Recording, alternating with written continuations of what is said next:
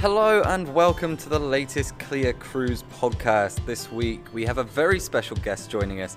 TV superstar Philip Schofield talks about his time on Princess Cruises.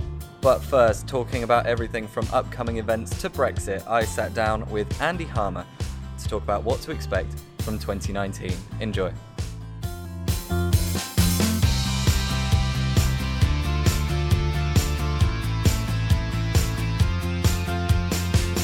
So, for the first time ever, Andy, you are the guest of honour for our podcast. How are you? Is that? I'm very good, thank you. How does it feel being in the hot seat for a change? A wonderful opportunity. I better not mess it up. So, it's a big year. We're at the start of the year. We're in January. Yes. Unless people are listening in September, but yes. Hopefully. Hopefully they're not that far behind.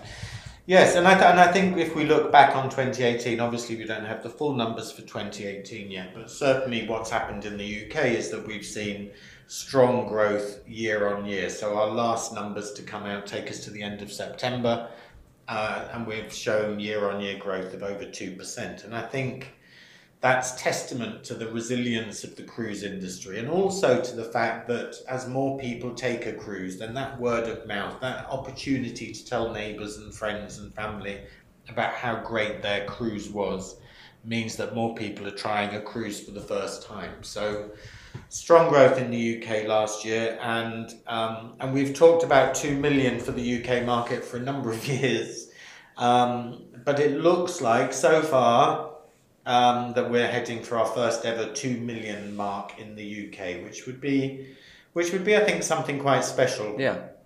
Given that there's only a couple of countries globally that have over 2 million cruises, and the UK would be the smallest population but delivering 2 million guests. So I think that also shows how far the industry has come. And the industry's diversifying as well. We've got a lot going on this year just from Clear. Yes. Yeah, and I think what's interesting about the cruise industry, from someone who's watched it closely for a number of years, I think we're seeing new ships being delivered that really do allow us to say that there's a cruise for everyone. So lots of growth in river cruising, for example, lots of growth in expedition, lots of growth in luxury. Slowly but surely we're breaking down, as an industry working together, we're breaking down those misconceptions that people might have about what a cruise holiday offers. And I think people are genuinely often surprised about the amazing choice of experiences that are on offer. So we have our River Cruise Crusade that comes in March, so 6 cities over 2 weeks, our evening events that will be talking river cruise and what the experience is like, and giving the opportunity, of course, to talk to all the river cruise operators. We have our first expedition event taking place. It's a daytime event taking place at the end of March as well, because that really is an interesting sector. There's something like 9 new expedition ships launching this year alone, and many more coming, and that does seem to be appealing to a certain type of holiday maker. So it'll be interesting that day as we explore what expedition means and who our target audience is, and how we can talk about those experiences that offers. And then, of course, our May conference, our classic May conference, which is May 15, 16, 17, down in Southampton. Already we have more travel agents booked at this year's event than ever before. So I think we've got 3 great ships, we've got some amazing speakers that we're slowly announcing. So that looks set to be a great event. And then in the middle of all of that, something that's not a Clear event is Brexit. Yes, that deadline is definitely looming. Yeah, and actually it's the day after our expedition event. I don't know if that's important or relevant at all, but it's a good way to remember when it is. Yes, because they're hardly talking about it on the news at all. And Brexit's been interesting, I think, from a travel perspective and from a cruise perspective. And regardless of what your political views are about Brexit, it looks like it's happening. And I think it's been on people's radar for a couple of years since the referendum. But I think what's encouraging is the government advice that's come out and reassured people that on a couple of things. Firstly, that UK ports will continue to operate as normal, regardless of whether there's a deal or no deal. And that's largely because, as an industry, we are very much regulated by international maritime law as opposed to national law.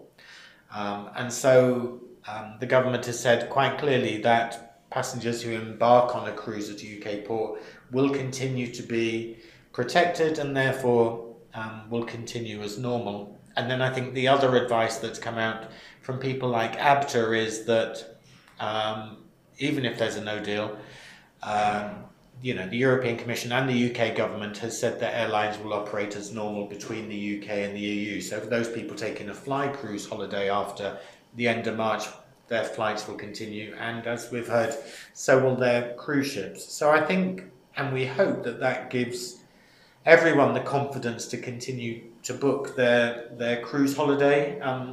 We're at a point where a lot of people are thinking about where to go for the summer.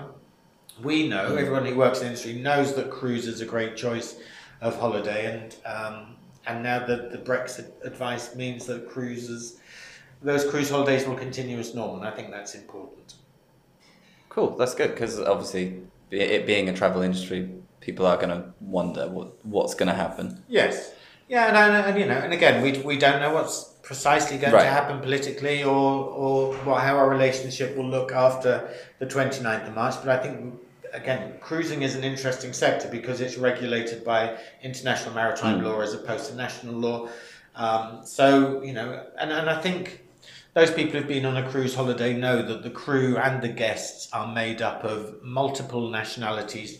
And in a cruise holiday, you can visit multiple countries and multiple ports. So it's already set up for any complications caused by nationality or destination. So we're pleased that the government have given that advice now, and that we can all continue to look forward to our summer 2019 cruise holiday. Fantastic. Andy, thank you for joining us. Thank you very much. And we'll be talking to Philip Schofield now, so that's pretty exciting. That is exciting. Thank you. Thank you.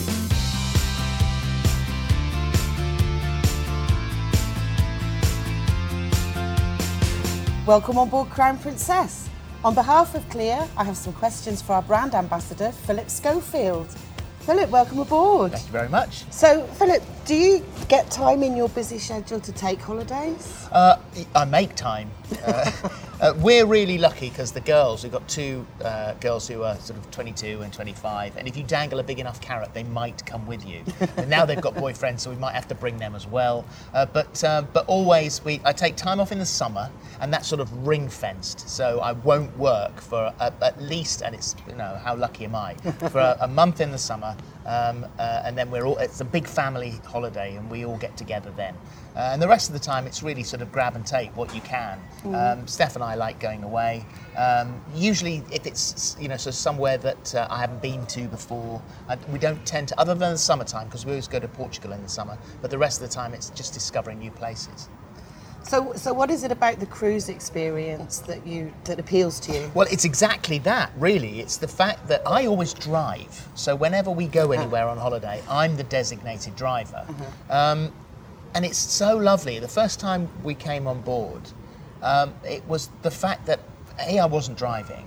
I wasn't lugging suitcases every day going from place to place. That we were in our gorgeous cabin, and then you have something to eat and you have a wander around and discover all the things that there are to do on board. That took me by surprise as well.